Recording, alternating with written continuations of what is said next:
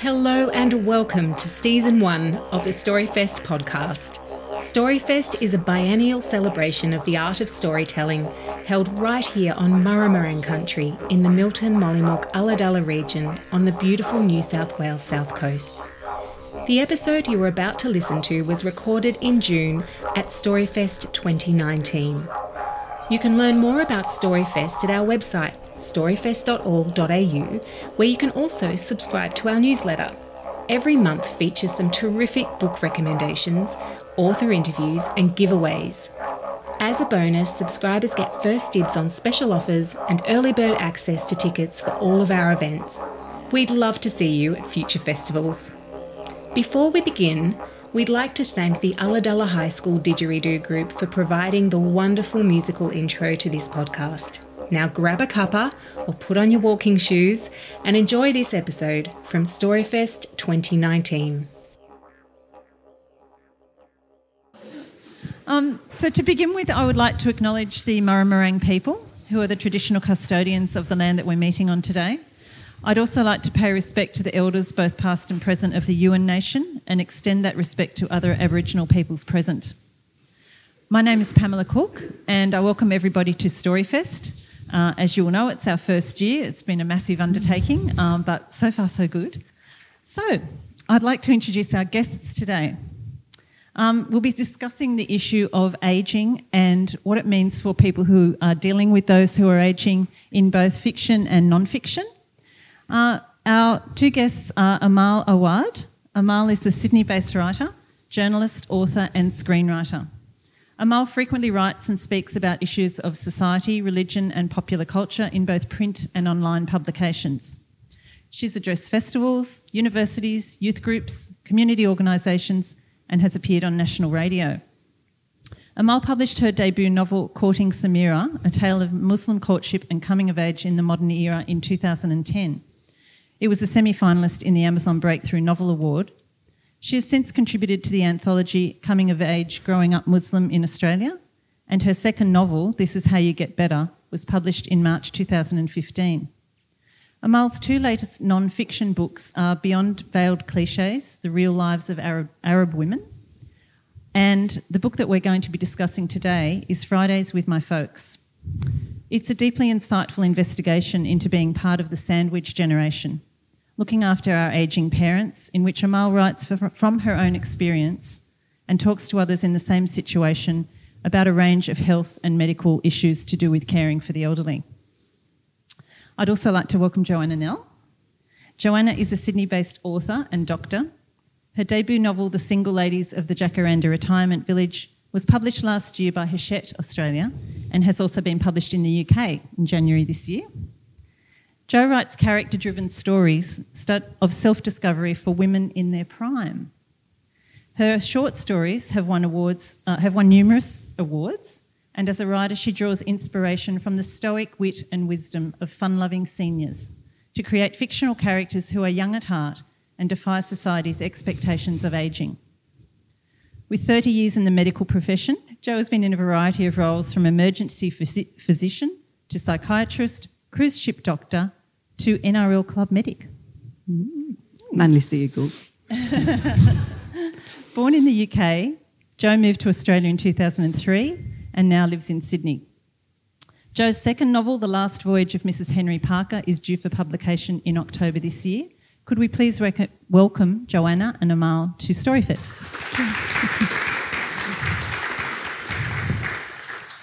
Just to start with, could you both tell us a little bit about the books that we're here to talk about today and just sort of how you came to write those books? Amal? My father was diagnosed with kidney failure about 6 years ago.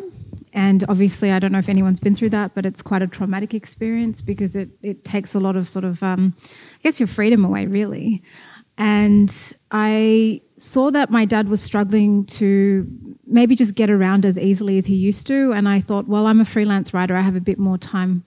And my father, as a practicing Muslim, would go to the mosque every Friday. And so I said, if you want, I'll make sure I get you there on Friday. You don't have to drive.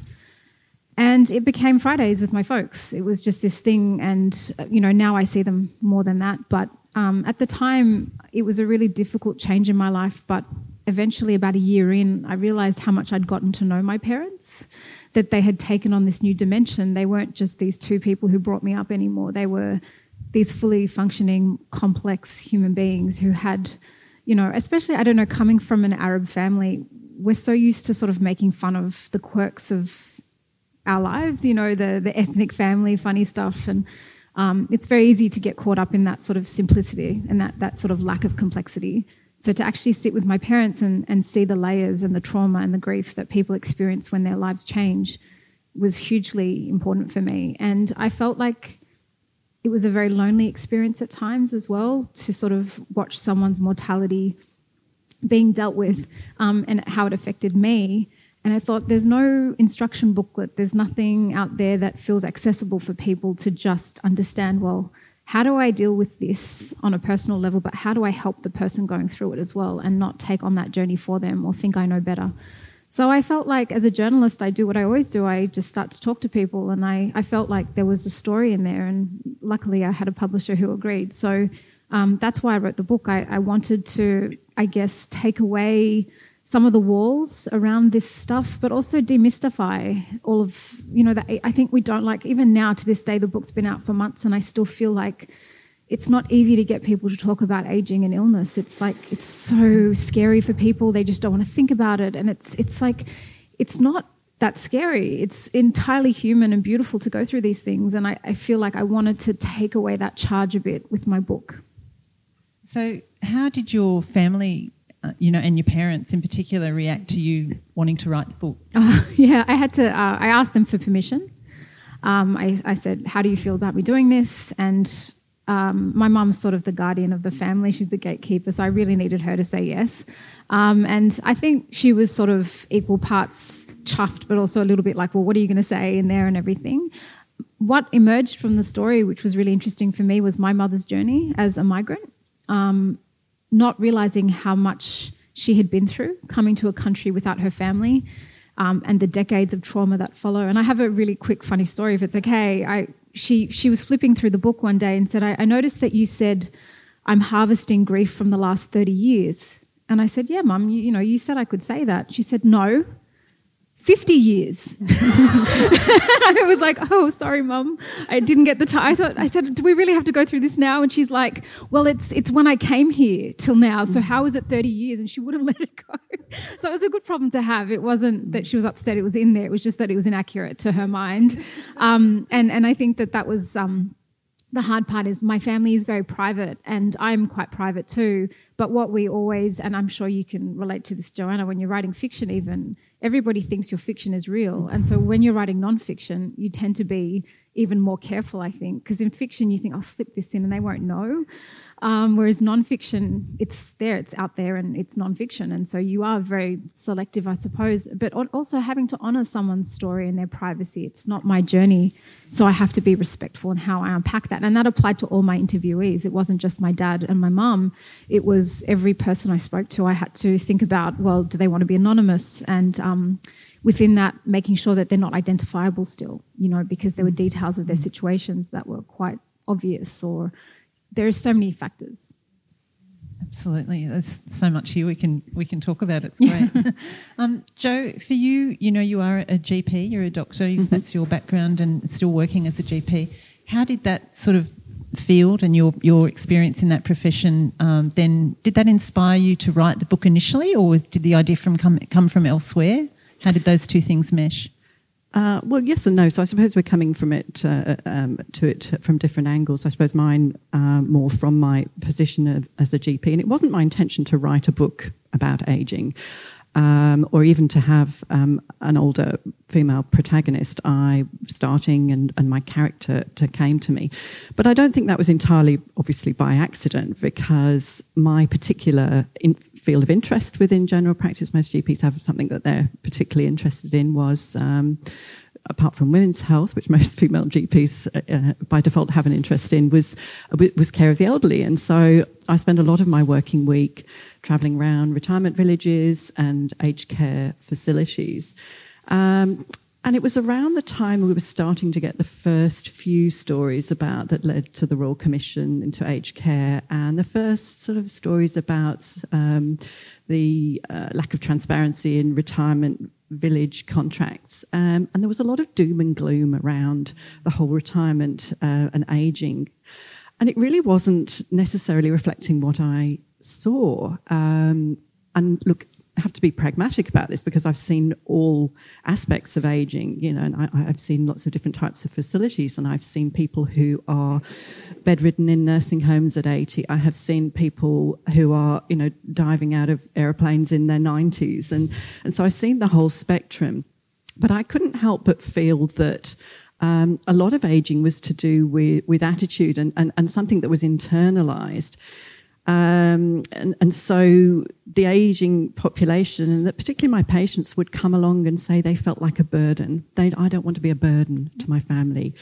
They felt it was their sort of moral duty to sort of slip away quietly outside the door, and their very presence, their existence was somehow inconvenient. And I think we have this sort of narrative in society that it's an ageing population, it's a burden, it's a drain on resources. So I was aware of that, but what I saw was that the more positive the people that, and certainly I have plenty of patients who've turned 100, and what they all seemed to have in common was that they were very positive and cheerful, and they had some fantastic social relationships. And this is why some communities, not all retirement villages, but a lot of them are very positive environments.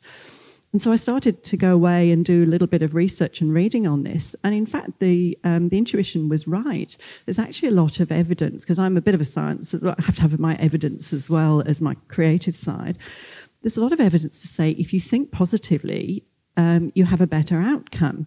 It's all to do with the power of the mind. And in fact, optimists live longer than pessimists. And they did a study at Harvard, which was looking at freshmen in 1938. So these were probably people born in the 1920s. And they followed them, and at 50, they then followed them. A lot of them have since died, of course, of old age. But 50, what was a more accurate predictor of your health at 80 was not your cholesterol levels. It was the strength of your personal relationships and your interactions with other people. And so what I wanted to do was to write a little bit of a different narrative about ageing. Even in people who there is one gene associated with dementia. Dementia is a whole, there's many factors involved with that. But people who have the gene for dementia are half as likely to go on to develop dementia if they have a positive attitude, if they have positive stereotypes around ageing. So if basically worrying about ageing can make you old. So yes, on the surface it seems like I'm looking at it from a light-hearted point of view, and we can come on to the power of humour and as well. But so I wanted to. It's not exactly a manual for how to age well, but I think it was me trying to put over a little bit more than healthy diet and healthy exercise. It's about making connections, social connections, and that really is what's going to help people to age best. Yeah, fantastic. Can I just say, actually, because I've taken up improv in my 40s, and one of the things a teacher of mine said to me, and it really stayed with me as a writer, is she said life is all about how we affect each other. And improv is all about that too. So when you're on stage and you have a partner on stage, and whatever you say is going to affect what they say, and vice versa. And I never forgot that, because every story, like all story, is about that. It's that connectedness, isn't it? That sort of. So with the whole issue of ageing, I guess, and writing about people, in their more senior years for both fiction and non-fiction, I think that our society in general doesn't deal with the whole issue of ageing well. How did that sort of play into the way that you sort of put your book, for instance, Amal, together in terms of getting the research and sort of talking to a whole lot of different people as well as your parents and relaying your own experience?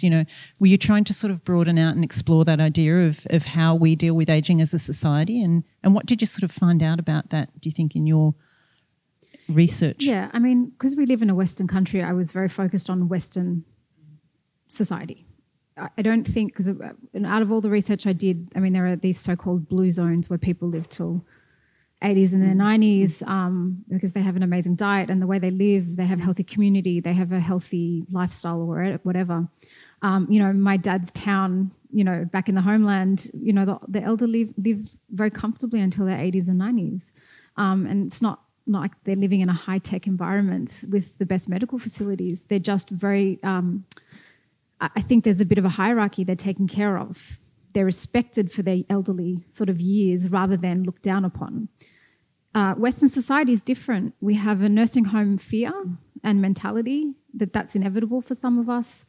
I was definitely curious. I went in thinking there's going to be a cultural divide here, that culturally we're going to deal with this differently, and actually what emerged was a gender divide.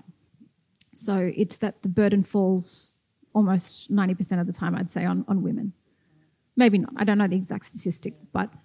So in terms of caring? The expectation on women to be mothers, wives, to hold a job, to look after a parent who's ageing, to be Wonder Women, that was definitely what stood out for me by the end. I was really thinking, well, I want to see how Arabs do it and Greeks and Anglos and what's the difference there? And really the difference was really more in gender. So that was massive for me. And what I did find as well was just how universal these experiences were. So while you can layer each person's experience with the troubles of their lives and the experiences that they have a cultural background or a religion, or they might have a community that's different, all of these things do matter. But what essentially stood out for me was the emotional currency of these experiences was very universal. I could still relate to someone from a totally different background if they were going through something similar. There was no divide there. Yeah. And Jo, for you, in terms of, you were obviously writing fiction, so coming at it from a different perspective, I guess, but were there sort of people that you met in your practice and in your work that you then sort of drew on their stories and filtered them into the fiction? Yes, no.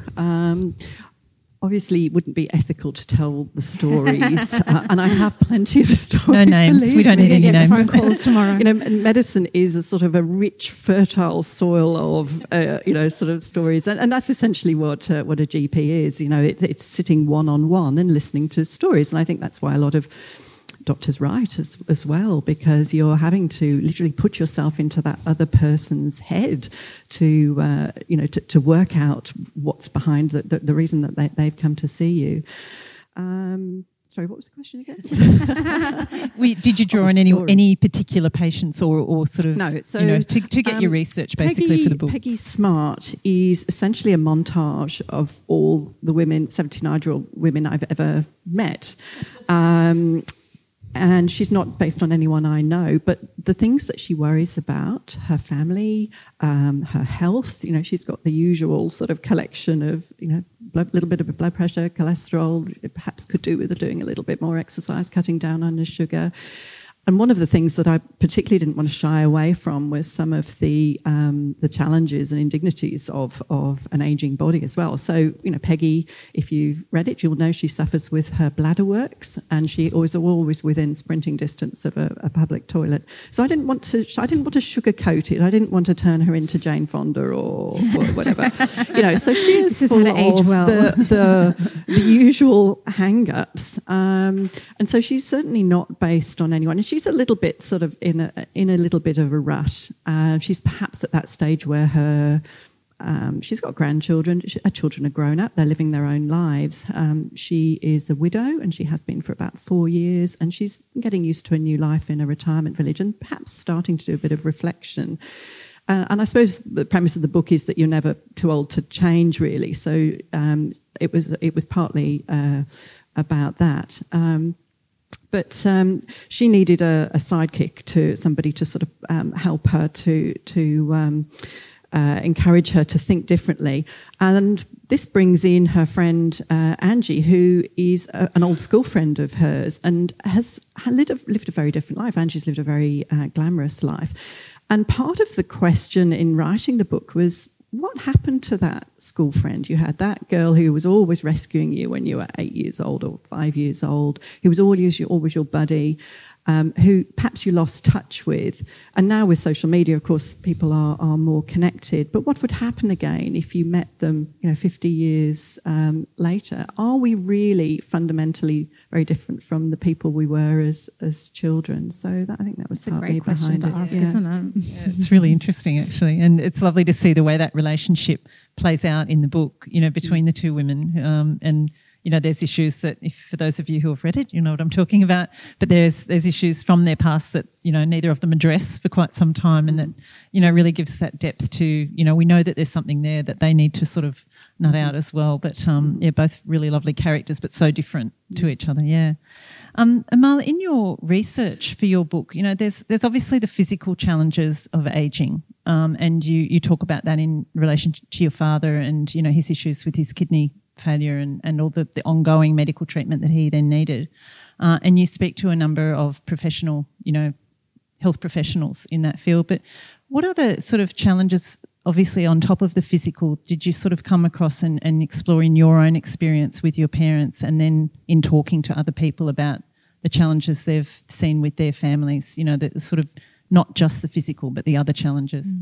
I mean, I think it's really interesting what you said earlier about the mindset being important. The biggest challenge was the mental block that comes up when somebody's told they can't have the vitality they once had. And, if I take my father as an example, I think one of the reviews of the book said something like, he's an ambitious adventurer. And I couldn't think of a better description of my father. He's someone who came to this country full of dreams and hopes and absolutely fulfilled them. And his big thing is freedom. He wants to just be an explorer of life, and to be told you need to be having treatment all the time, forever, for as long as you live, is extremely difficult. And I think the big thing, especially, and I think this is maybe where there is a bit of a cultural difference. I think in Western society, there's a lot of focus on a positive mindset and live your best life, and you're 90, doesn't matter, you can still climb a mountain, and people are taking up salsa at 95, whatever. You would never see an Arab do that. I mean, it's just not going to happen. And, one of the best pieces of advice I got, and it was instrumental, and this is one thing I felt like what was really important, that the book not just be a collection of stories, but a collection of ideas to help people who are going through this. So that when you read the book, you can relate, but also say, oh, I didn't think of it that way, and this will help me. And so when I interviewed the different professionals, one of them was a geriatrician, and he said to me, the biggest problem I see is when a daughter comes in with her father, and the father is, borderline dementia or has dementia, and she's shoving puzzles onto him and getting him to do stuff that he's never done before, has no interest in. And they're arguing all the time. And he has to pull them aside and say, he says to the daughter, did your dad ever like puzzles before? And she says, no. And he says, well, what if I told you he just wants to spend time with you and just wants to be in your company, and that's all he needs from you right now? And she's crying because she doesn't want her dad to suffer. And basically the moral of that is, don't try to change people in their older age. They know who they are. They're not kids. This is the big mistake we make in society, calling older people cute and vulnerable, and it's insulting. It's that patronising sort of element to it, isn't it? It's just not true. I mean, if you're a horrible person at 20, you're probably a horrible person at 80. And if you're a nice person at 20, you're a nice person. I mean, this is not complicated. Human behaviour is really, you can understand it. And, I met one woman who I think she was in her 80s, and she said to me, I've told my doctor, if there is something wrong, I don't want to know. And I don't know how they work that out, because I don't know what you do as a doctor if somebody says, you can't tell me that I have cancer or something. But she was like, I know that will get in my head, and that's it, I'll give up. Because she said, I'm surrounded by people who don't walk, they don't swim, they don't do anything, and she was really active. And she's like, my body isn't what it was before, but I don't care. She was finding new life. And there's a whole chapter called A Throne for the Crone. And it's called crone not as an insult, but because witches have a croning ceremony where they honour the elderly women of their tribes. And I really loved that chapter, because these were older women who lived alone, but they had found fresh life in their independence, and they weren't particularly interested in a happy ending. They were interested in a happy life, in actually experiencing things that maybe they couldn't before when they were mothers, or they were in a bad marriage or whatever. So Yeah, and there's also that thing, I loved that part you talked about, the croning, and, you know, that idea of having respect and acknowledging the wisdom that, you know, older people have, and being able to tap into that rather than sort of that, oh, you have to be looked after all the time. And, you know, we don't tend to, I don't think, acknowledge that enough, you know, that there's a great source. Yes, okay, maybe they're a little bit more forgetful than previously, but yeah, and I'm guilty of it. Like I did it all the time, and it's like once I understood that that's not what my father needed from me, but there's you could use your mind as well and go, okay, well, physically, does this person need help right now? Yeah, and I'm going to do it. But what I try not to do is talk down to my father, or you know. I'm a very empathetic person, and so I probably take on his journey too much, and it's to no avail. There's no point in that because it doesn't make him feel better. So I think what we need is a mental shift in general as a society. When this whole Royal Commission into Aged Care happened, I thought, wow, this is going to be huge, and it's not. Nobody's talking about it.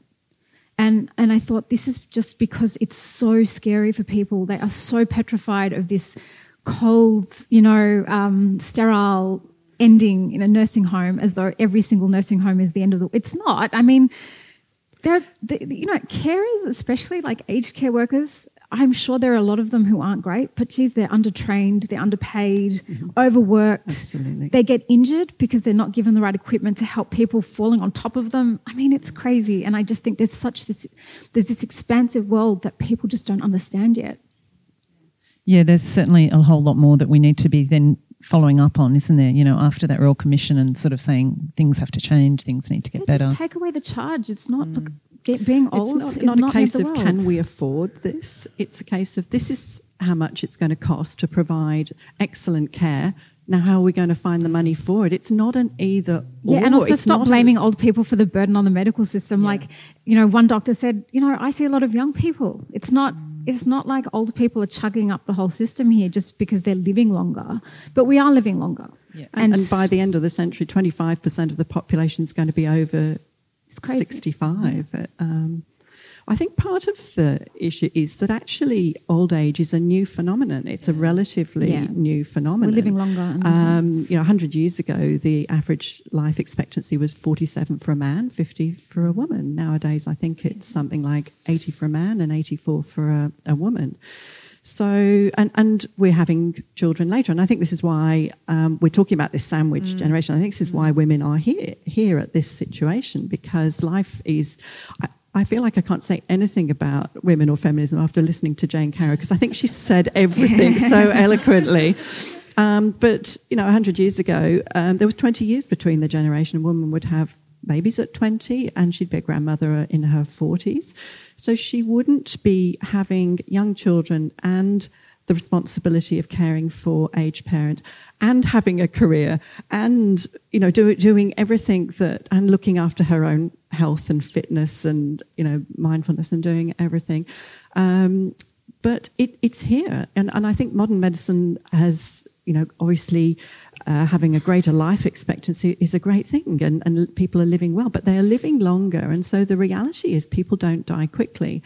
When I was a medical student back in the 1980s, apart from doing 120-hour weeks on the ward, now you wouldn't believe that, but actually that was something that's improved since then, people died more quickly. They came into hospital with heart attacks and they either got better or a lot of them didn't. Nowadays, and I was part of some of the clinical trials, you know, trials that told us that aspirin and statins were really good for heart disease. So we can now prevent, on the whole, most people having heart attacks, which were a great killer. So now people often live longer with multiple chronic conditions. And it's not unusual for somebody in their 80s to be on a dozen different tablets, to be under 4 or 5 different specialists, you know, to have a whole clutch of chronic diseases. But we have, you know, they die from heart failure instead of an acute heart attack. They survive their cancer. Even HIV is a chronic illness now. You don't die from that. A lot of cancers are either treatable or preventable. So what we're ending up with is dementia at the end. Now, dementia is a disease. It's not an inevitable part of ageing. And it's been 100 years since Professor Alzheimer's, surprise, describe this condition, and we still don't know what causes it, and we still don't have a cure. There are things that can alleviate symptoms, but it's an incurable, degenerative, neurological condition. And this is what we're ending up with. And I think this is what people are actually, when people talk about I'm afraid of aging, what they're actually afraid of is becoming, very dependent and frail, which is usually as a result of dementia in that case. So I think part of it is that the medical profession have, in some ways, contributed to this problem. And I think that there is an onus on us to try to treat this, at the moment, untreatable illness. I mean, I had a lot of women say, I have a plan. If, one woman had it in her family and she was like, the trick is going to be to know when. And that was quite confronting to hear her talk like that about when she wanted to end her life, basically, in case that became her reality. And another woman she wasn't worried about dementia specifically, she was worried about a nursing home fate. And she, pulled her fridge open and said, 2 of these would knock out a horse. And I was like, this isn't what I signed up for. And obviously there was a whole sort of bit of, cleansing I needed to do in this process, or healing, because it was quite a confronting book to write in that sense. Sure. But it's, I feel as well like a lot of that is it's the family who are very worried about how to deal with it. But I did have one funny story because this is one of those books where, I wrote a book about Arab women, and it's not like you can tell people that and they'll be like, oh my God, yeah, I totally know what that's like, or, that was so niche for people. Whereas the minute I said aging, they all had a story, or illness. And it's one of those things I can talk to anyone about and they have a story. And this one woman asked me if I was dealing with dementia in the book, and I said yes. And she said, is it funny?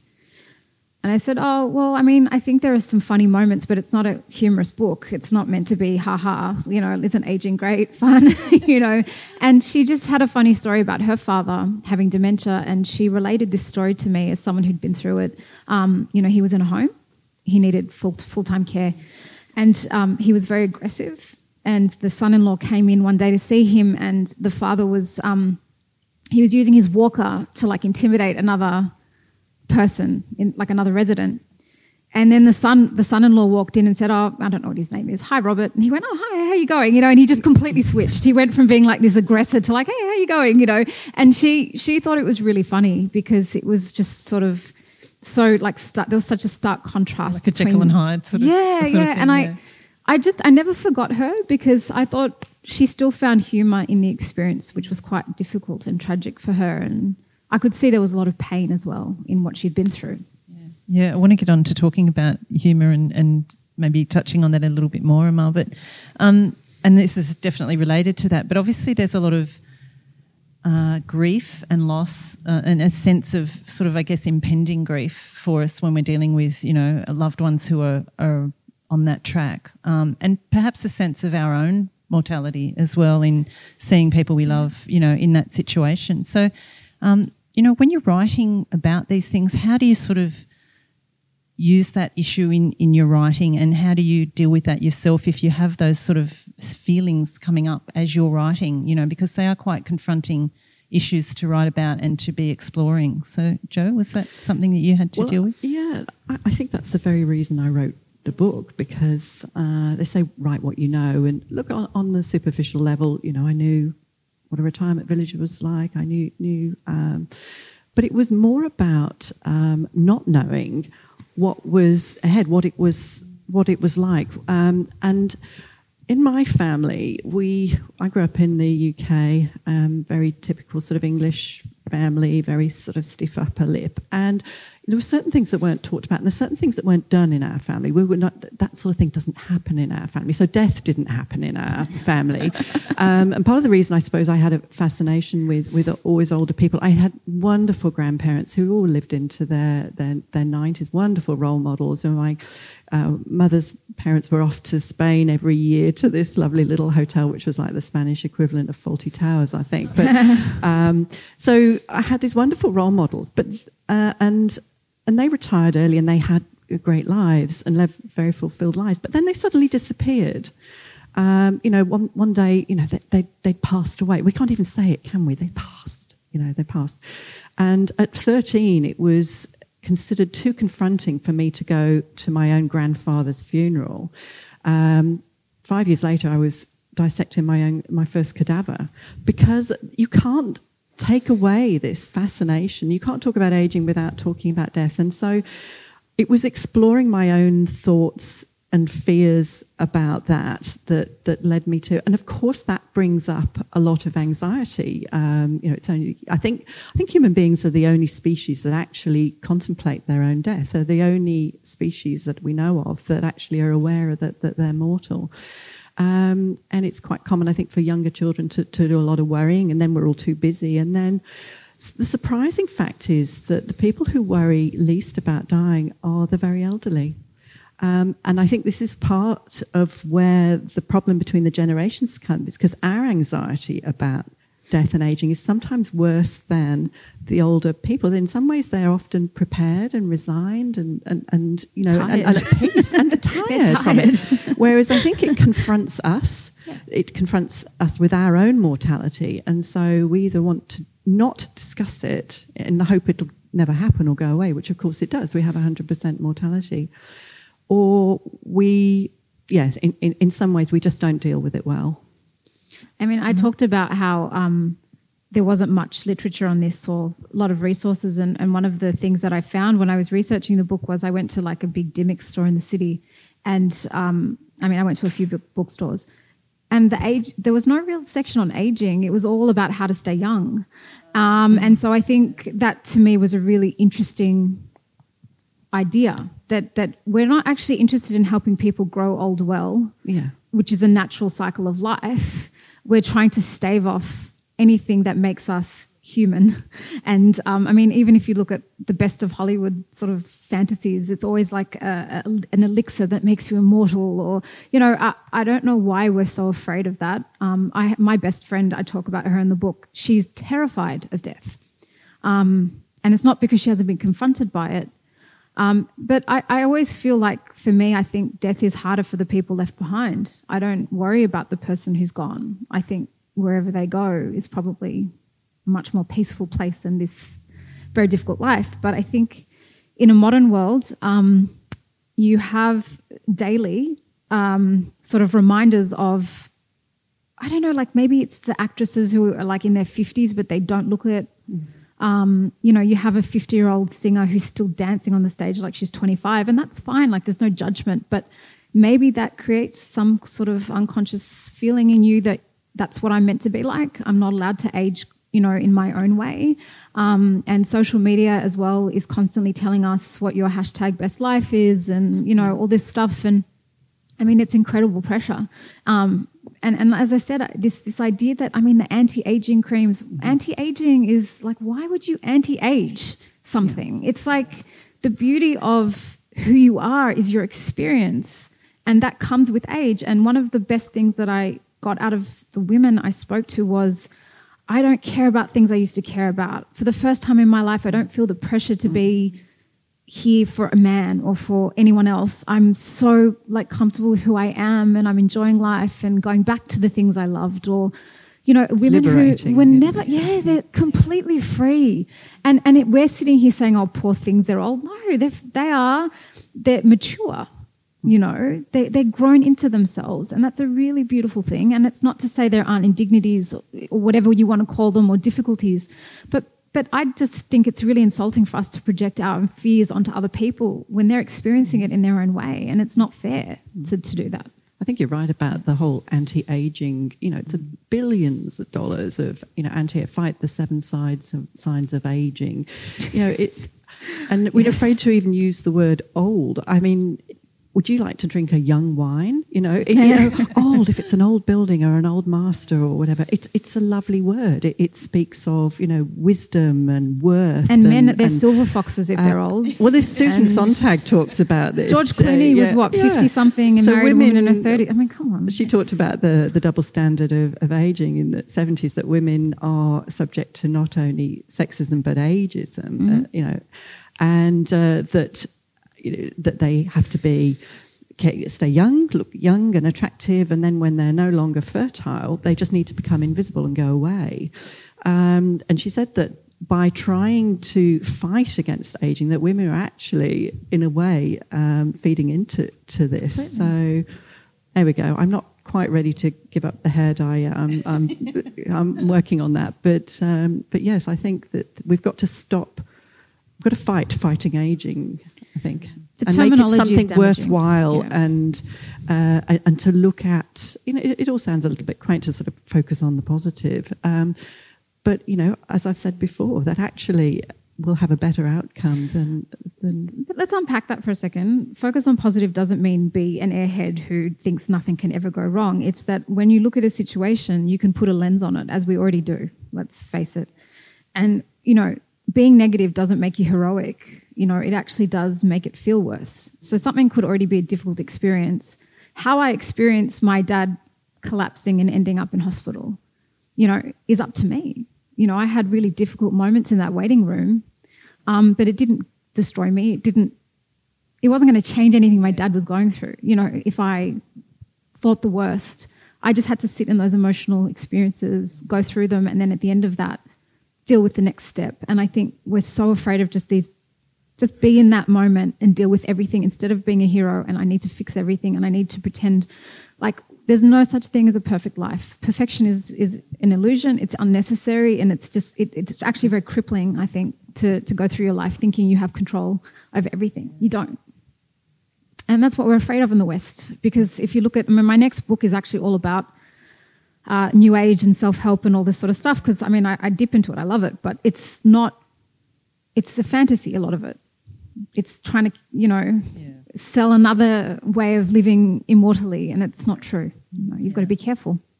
So we touched a little earlier, Amal, you were talking about, some of the funny thing, or one of the funny things that you're in your research came across. And Jo, I know you do use humour in your novel a lot to sort of deal with some of the situations. Can you maybe give us an example of how you do that in the book, and how you went about using humour as a way of telling the story? Yeah, and again, I much as I didn't set out to write a book about ageing, I didn't set out to write a humorous book about ageing, so I actually really failed in writing this book. But it was just a way perhaps that I could, I could write a book which included incontinence, sex in the elderly, masturbation, dementia, all within the same thing with a touch of humour. And life is like that, isn't it? And particularly ageing, I think, as I said before, a lot of the patients I see who do the best are the ones that come in and laugh. And I think the best person to start laughing at is yourself. So, there are lots of humorous incidents. And I wish I could tell you. I'll just tell you one story, and it's really a sort of story about sort of hope and optimism. I actually have two patients that sort of stick out in my mind. One is a gentleman who decided to emigrate. He's a retired dentist, emigrated from the UK to Australia at the age of 97, which is where I met him. Lovely chap, laughed. Just a very funny. He was used to joke he was a dyslexic Yorkshireman and wore a cat flap on his head. So, he had a new relationship at the age of 98, and at the age of 100 years and 6 months decided to, he'd like me to refer him to a plastic surgeon, to have had a growth on his head that had been growing there for about 40 years and had decided it was spoiling his good looks. It was time. So he was absolutely thrilled to the other gentleman many years ago was, and this is a sign of optimism perhaps, or hope again, who'd had a wife who was in a nursing home with very severe dementia and really had lost her over a number of years. It was very sad, and he went to visit her 2 or 3 times a day on the bus. She never knew who he was. She would, and if she had moments of insight, she would tell him off for not ever coming to visit. And by the time she died, he was exhausted and very lonely. He had no other life other than visiting his wife. And was really quite depressed. And he was a relatively healthy man, and I encouraged him. I said, look, really, you still have a lot of life to lead, and I think, you give yourself permission to get out and to enjoy life, to make some new friends. You've got a lot of life left. He said, okay, that's fine. And he went away and came back a couple of weeks looking a lot more chipper. I said, oh, how are you going? He said, really well. He said, I've taken your advice and I've booked a holiday. I said, that's fantastic, yeah. He said, I'm taking a friend with me. I said, oh, that's really good, yes. So June from across the corridor was going with him. And he said, I will need a prescription for the weekend, though. And I thought that he might be needing a sleeping tablet or something, but no, he wasn't. He was after the little blue pill. And he said, oh, and by the way, doctor, it is a long weekend. Could I have a repeat on that? So, look. He really did take your advice, and Joe. look, I'm pleased to say they subsequently got together, and it's a lovely, happy ending. But, again, where life had seemed to finish and there was a new life at the end. So. That's great. I'm sure you've got whole dozens of those stories. Yeah. Oh, dozens. Amal, in your, obviously it was a difficult situation for you. You were dealing with your father's illness, but in your own experience with your parents or in the research, were there some other funny sort of, stories that came out? Yeah, and I'm like, because I wrote this a while ago now, I'm trying to remember like the best ones, and I try to sell it to you a bit. But look, the thing that was quite humorous was sometimes the way people said things, not what they said. So I'm not trying to belittle anything here, but one woman I remember, because you say, well, what's going on with you? And so she had this shopping list of conditions. And the way she talked about them was like, it was like she was reading out a shopping list. And I've got diabetes and I take something for this and I do this. And it was really funny because it was just so normal for her and it was no big deal. And then another woman I interviewed said that when my friends and I get together, we all start with the organ recital, which is basically everything that's failing in their bodies. And with my own story, my parents are very funny, not always intentionally, because they've got this bickering kind of thing happening. And the way I actually got the inspiration for this book was in one of those moments when they were bickering over something completely irrelevant. And I remember just sitting there watching them thinking, wow, I just gotten to know my parents and they're so funny, And one time was my mum. She just likes to throw these truth bombs. Like now she's older, she doesn't care, She brought me up to be this good girl, and be really respectful and private. And now she's like throwing truth bombs from the back seat over everything and bringing stuff up from like 30 years ago. And she said to my dad one day, just to rouse him a bit because he wasn't like really, he's quiet. She calls him the silent man. She said he's like an Arab groom at his wedding because he's just sitting there. And she'll say this out loud in front of him and he just sort of sits there. And anyway, and then what the funniest moment was when she said, I don't know, I think she just really wanted to get a reaction. So she just went, you know what your problem is? You don't like women. And my dad just sat there and I was like, driving and Dad, I think Mum's trying to tell you something. And he just went, that building is so tall. And because that's my dad's default, like he's just sort of zoned out. Yeah, like he's obsessed with the progress of Sydney. Like Sydney's just being reconstructed. And so everywhere we go, look at that building, I wonder how many stories it is. And so like this big moment, it's pivotal. Like my mum's saying this thing and I'm like, wow, why did she never say this to me before? And and Dad's like, that building is like, I just thought that was really funny. And I mean, he was in his own world. And but it was also his way of saying, I'm not engaging on this. This is You're not. quite right about those filters that come off though, and the truth that comes out. And I think some of the humour actually comes from the interaction. It's the bickering between... it's very funny, yeah. Which comes from a place of affection, really, but somebody that you know really, really well. And that's, between the generations as well. You might notice this with women you've dealt with especially, but I feel like there's so much undiscovered treasure in a woman's life. A lot of the older women I interviewed and my own mother, I don't think they've ever had the opportunity to really explore their potential.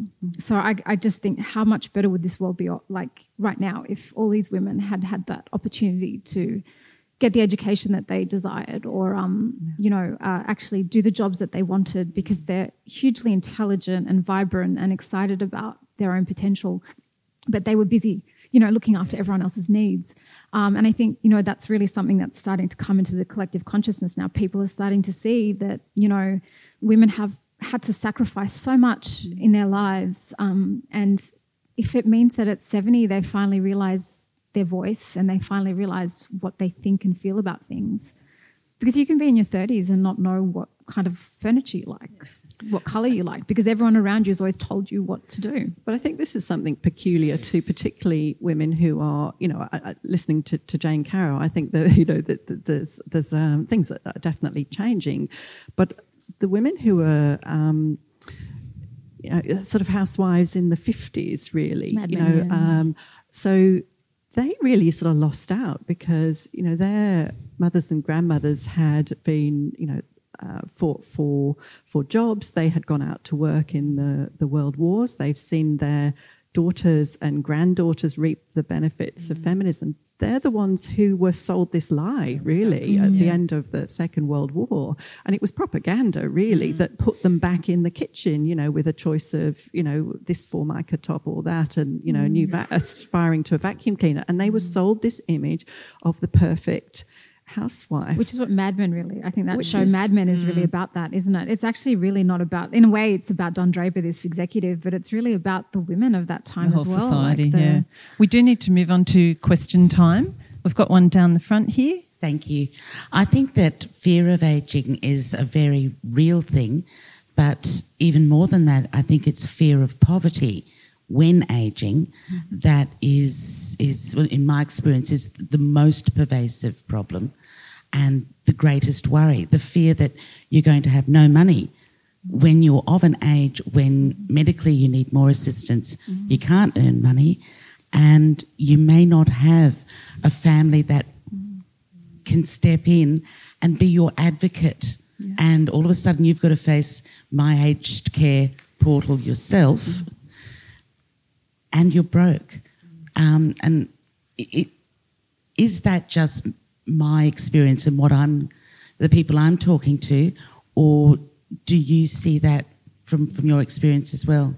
I definitely dealt with that in the book. In A Throne for the Crone, a couple of the women I interviewed were living in low-budget housing or apartments. They definitely had financial concerns. Some of them were in debt. I mean, I know there's a lot of media around poverty, especially for women as well.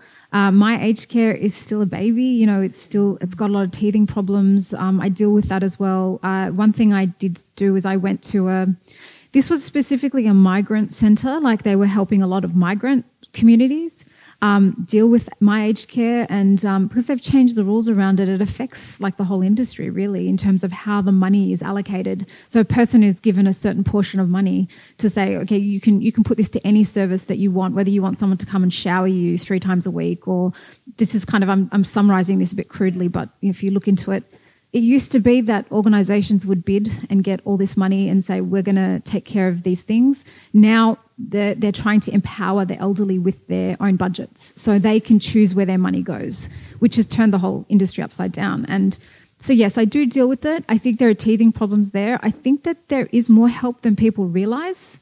I think the lack of knowledge is the big problem here. I do think there are a lot of people who are willing to help as well.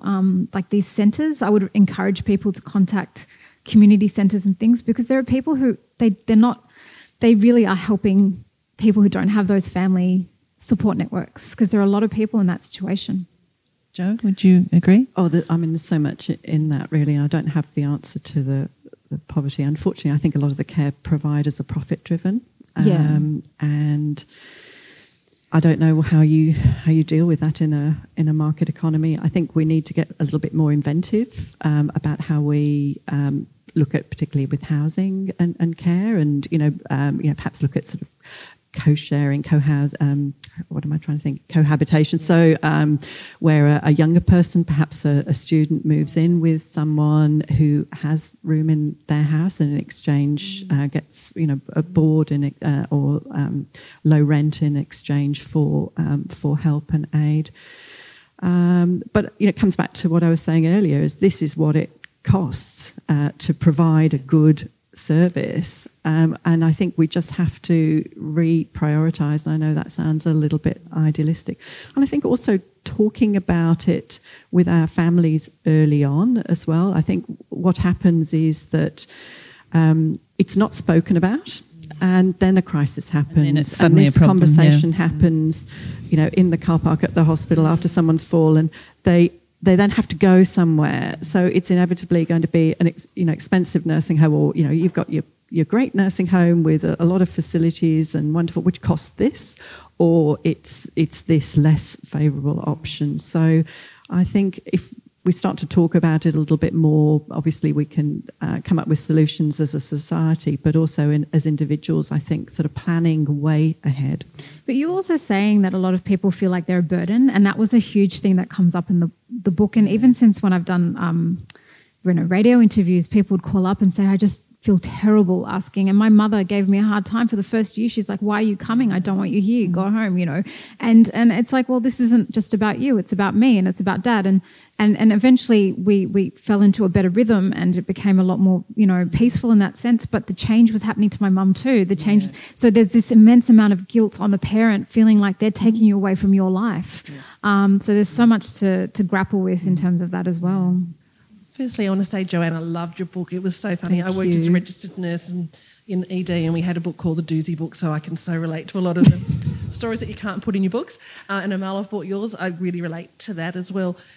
Any advice for aspiring writers? With Natasha's written aspiring writers in the front row. In terms of any tips you have and things you found that worked really well, getting your manuscripts finished? Secrets to finishing your book. Secrets to finishing. I think there's nothing else for it but to just sit down and write the book. And I know people have different processes, but in my case, I don't look back. I just keep going. It's like this sort of flight of fancy. And you can get very hung up with reading what you did the day before and making the beginning very good and working on that. For me, I just have to put the whole thing down. And so I would say momentum is the thing. And, the only way you've got to write the book is to write the book and not, they say writing is in the rewriting, and I think that's true. I mean, maybe Amal's, your process might be different, but I think that's the one thing is you have to get it down. I think I know the common phrase is write what you know. It's really write what you enjoy writing about. I don't think it's that complicated, and it's going to be really hard and boring for you if you're writing about something you think you should write about. Having said that, it can still be really hard and boring writing about stuff you like. I don't know. You'd have to ask my husband what I'm like to be around when I'm writing. It's a really difficult process. I would say with writing, I feel like there's you've got to be really clear on what am I trying to achieve, and am I open to it achieving something else? Because you keep talking about I never set out to do this and yet you did, and that's because there was a co-creation happening somehow of you and whatever the muse is or whatever is happening has come together to create this beautiful book, and you needed to show up for that, and so you have to show up for your work, and it's okay if you have your quirks. I do. I have a million procrastination techniques, and I can give you those privately. But I have to you have to move past the procrastination, and that's where people fall down. It's the starting the book. Once you've started, honestly, that's the hardest part, because you've got this very clear idea in your mind, and it's so you feel it in your body almost, but there's no words on the screen, and you're like, this isn't going to happen. Once you actually start to see it come, it becomes real, and it gets a lot easier to write, and you find that momentum, I think. I agree. You have to write what you love. Find the momentum. It has to come from the heart. Thank you so much. We have run out of time. Can we thank Amal and Joanna for being here today? Thank you. Thank you.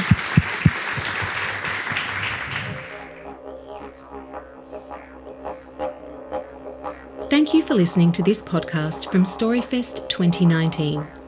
Come and find us on our website at storyfest.org.au or follow us on Instagram, Facebook and Twitter at Storyfest Inc. And that's Inc. with a C.